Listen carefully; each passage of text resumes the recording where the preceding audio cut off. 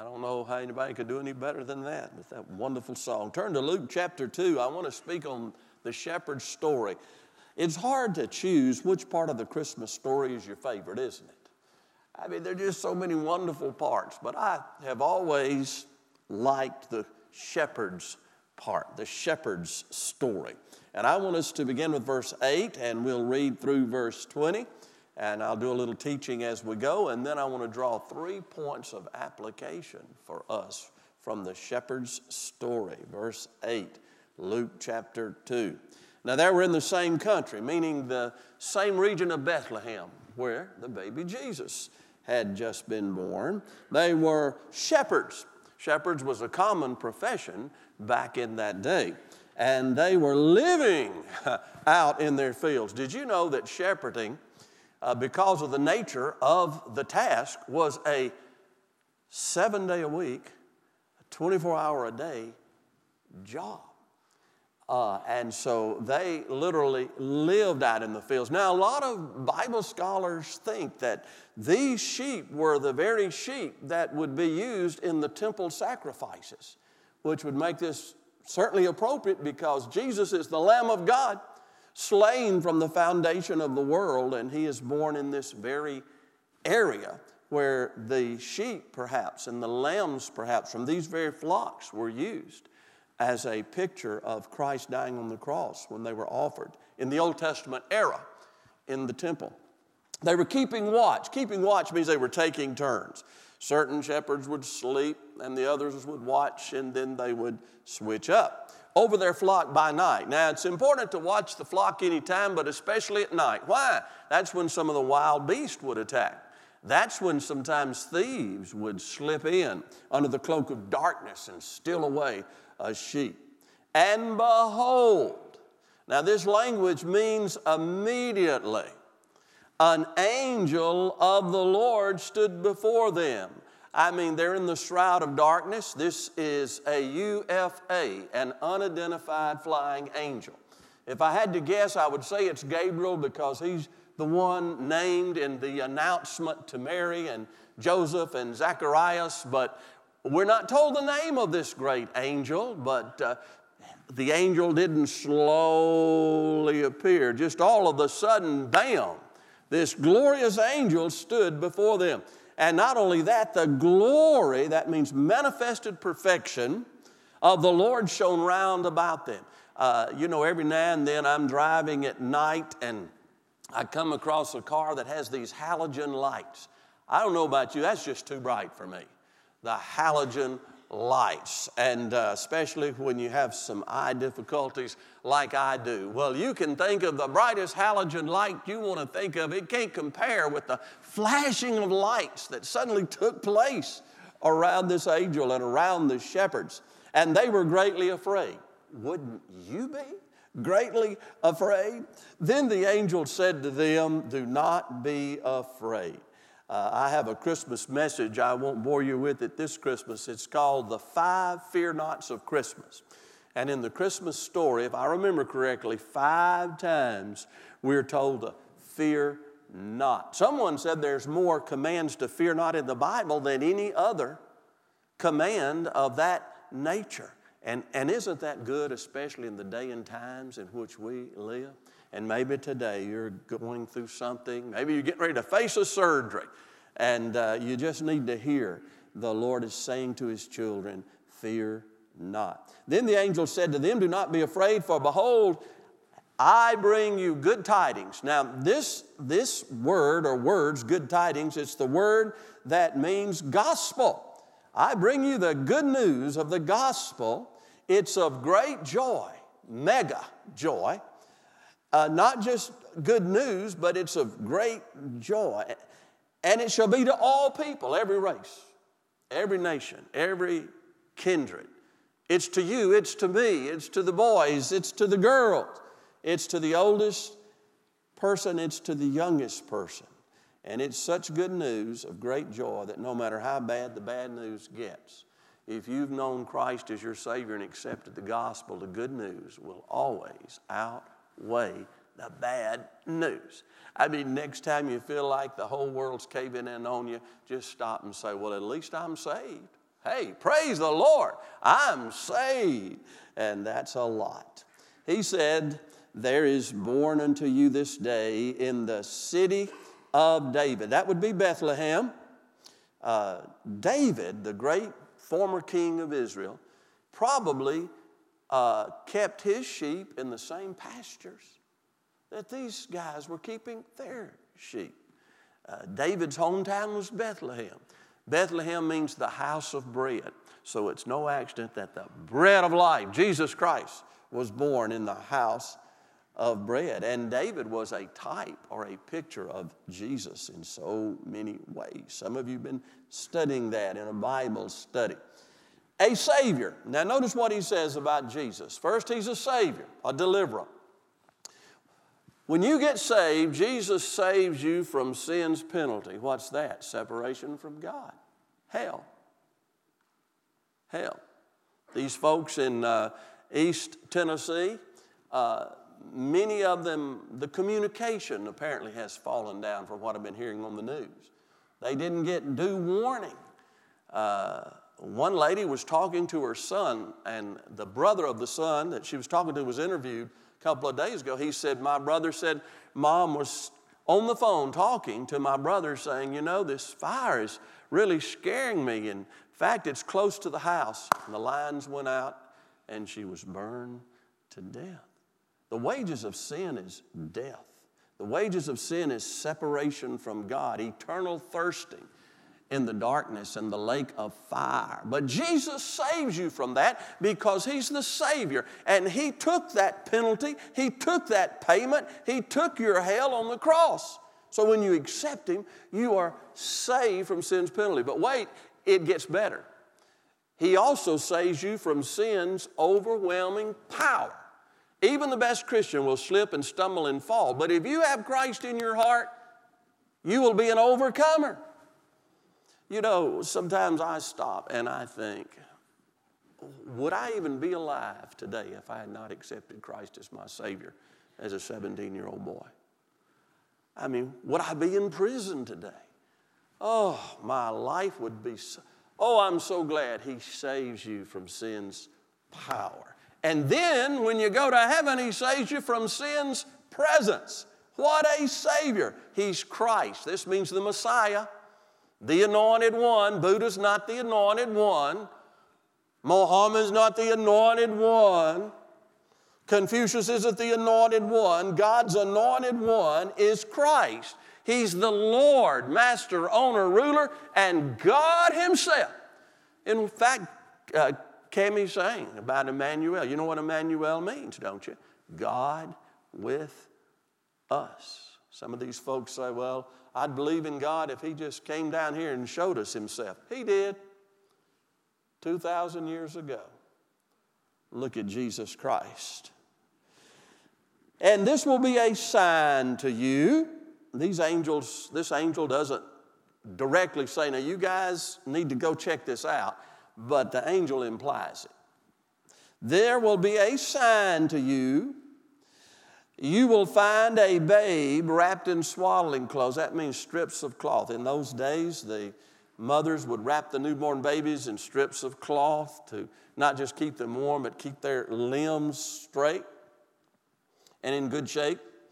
And this baby will be lying in a manger. How many of you know what the word manger means? It means a feeding trough.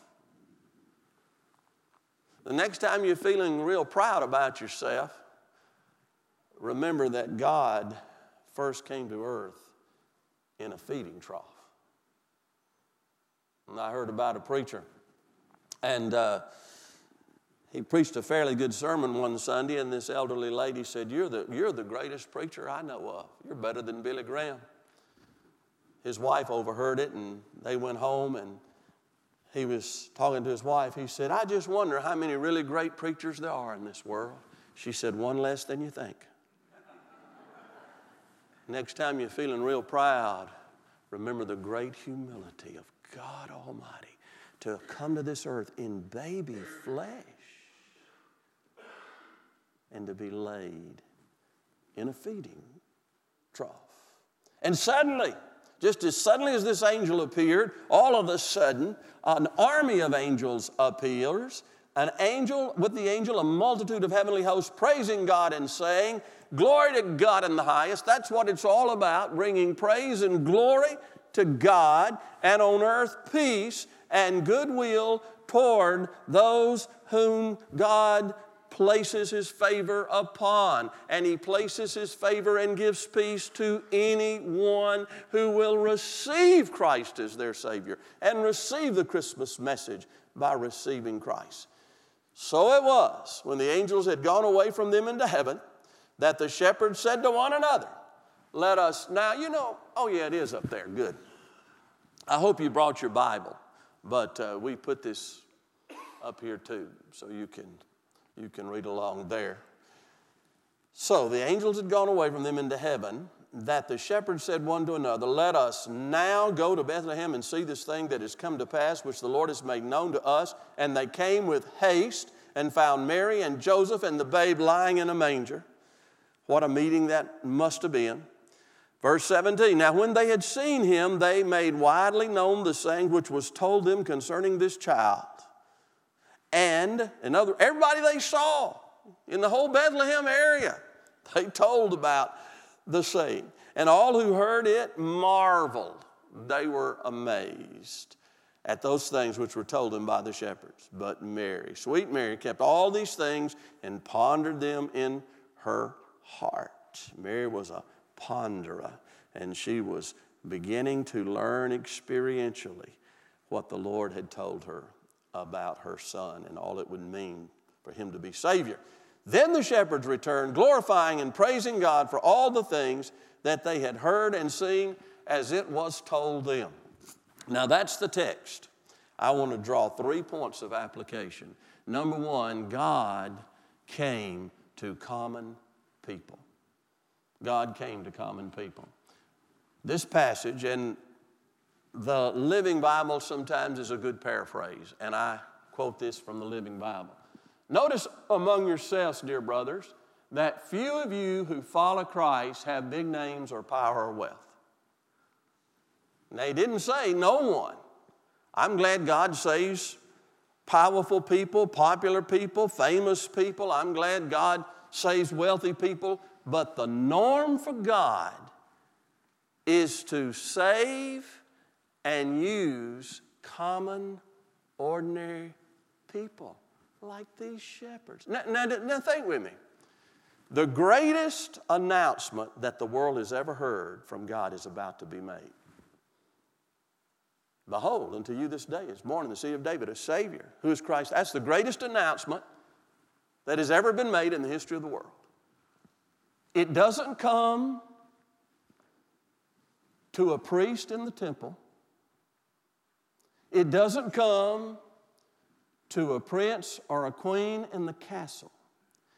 It comes to common, ordinary, lowly shepherds. And shepherds in that day were actually looked down upon. The Jews looked down upon them, especially the religious crowd, because they were so busy working 24/7, they didn't have time to go to all the Jewish regulations and rituals, many that were man-made. The shepherds in that day were not even allowed to give witness or testimony in a court of law. Now, I say that to say, if you were here this morning and you think, well, I wish I could sing like Cammie. I wish I could speak. I'm shy. I'm an introvert. I wish I was beautiful. I wish I was handsome. I wish I had more charisma, and then I'd really serve the Lord. Folks, it is the common people that the Lord uses. The common people. He delights in displaying His power and glory. Paul said, in my weakness, His strength is made perfect, and all the glory goes to God. D.L. Moody was one of the great evangelists years ago. He was a shoe salesman when God called him into the ministry. And God used him to, save countless thousands of people. I mean, some of you have a Bible, and on the back it has Moody Press. That's just some of his influence still living on. And he was asked to go to England to preach a crusade in London, England. And one night, a reporter went to hear D.L. Moody. And the next day, he wrote in his paper there in London, he said, I went to hear Mr. Moody last night. He's overweight. He speaks in a high, squeaky voice, and he slaughters the King's English. I can see nothing in Mr. Moody to account for his success. And that next day, when D.L. Moody read that, he said, that is the secret of my success. You can see nothing in me. It is God. God uses common, average, ordinary people to do some of his biggest work. The second thing is they were responsive. And this picks up with verse 15. Look at this. So when the angels had gone away from them into heaven, then the shepherds said to one another, let us now go to Bethlehem and see this thing. I mean, they could have said, well, you know what? It's the middle of the night. Let's go on and sleep on this thing, and in the morning when it gets daylight, we'll go check it out. The Bible doesn't tell us what they did with the flock.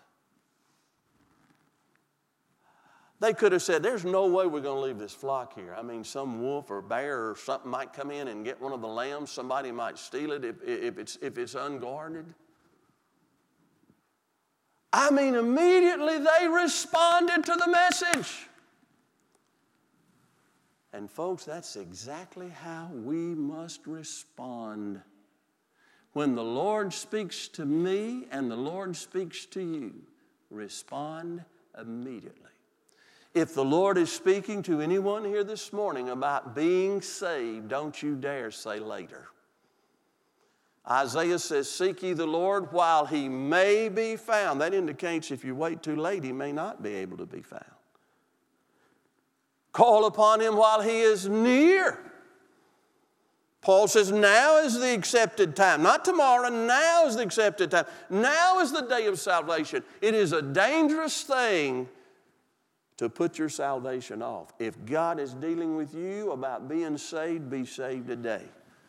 If God is speaking to you as a Christian about laying aside some sin in your life, don't you wait till tomorrow, do it today. If God is speaking to you about reconciliation with someone, don't wait till tomorrow, start today. When I was saved, I had a guitar case in my hand. I was 17, still at home, just before going to college, and I was going to rock and roll band practice. And I was walking through the den. Mom and Dad were sitting out on the patio. And I had this guitar case with a guitar in it. This was a machine gun action, no, guitar. And I was walking through the den, and Billy Graham was on TV. And the Lord had been dealing with me. But I didn't even understand how to be saved. And something, I know now, it was someone, the Holy Spirit, said to me, put that guitar down, forget about band practice, and listen to that man. I never listened to him. I thought he was boring. 2,000 years ago. I'm so glad I obeyed. I put that guitar case down and I sat in the chair that was as close as it could get to that TV. And for the first time, I heard how Jesus died for my sins on the cross. And I got down on my knees and I prayed to receive Christ as Savior and Lord. And at that very moment, God said, I've called you to preach. I've never doubted either one of them. And that's like 48 years ago. I shudder to think, what if I would have said, well, not now, I got band practice. And I would have walked out that door and gotten in that car. Folks, if God is speaking to you, if God is speaking to you, respond. And respond immediately. And then the last thing, you can't miss it. They shared the good news. Look at verse 17. Now when they had seen him, they made widely known the saying which was told them concerning this child. I mean, these shepherds became evangelists. They began with the Great Commission even before Jesus laid it out in the book of Matthew for us. They just had to tell everyone about what they had experienced, what they had seen for themselves. They witnessed for Christ. That's exactly what we're supposed to be doing. And sometimes you say, well, I don't really know how to witness. Well, nobody can be saved without the gospel. Christ died for your sins, arose from the grave. You must receive him as Savior of your life. But a witness is somebody that just testifies to what they've experienced or seen. And sometimes we forget that. When we first get saved, we tell folks, oh, let me tell you what's happened to me. Yesterday I had to go to the grocery store. Marcia was going to babysit, and I'd rather go to the grocery store. No. And I thought, Jack, if you go to this grocery store down here in Houston Levee, you're going to spend all your time visiting with people. And I prayed. I said, Lord,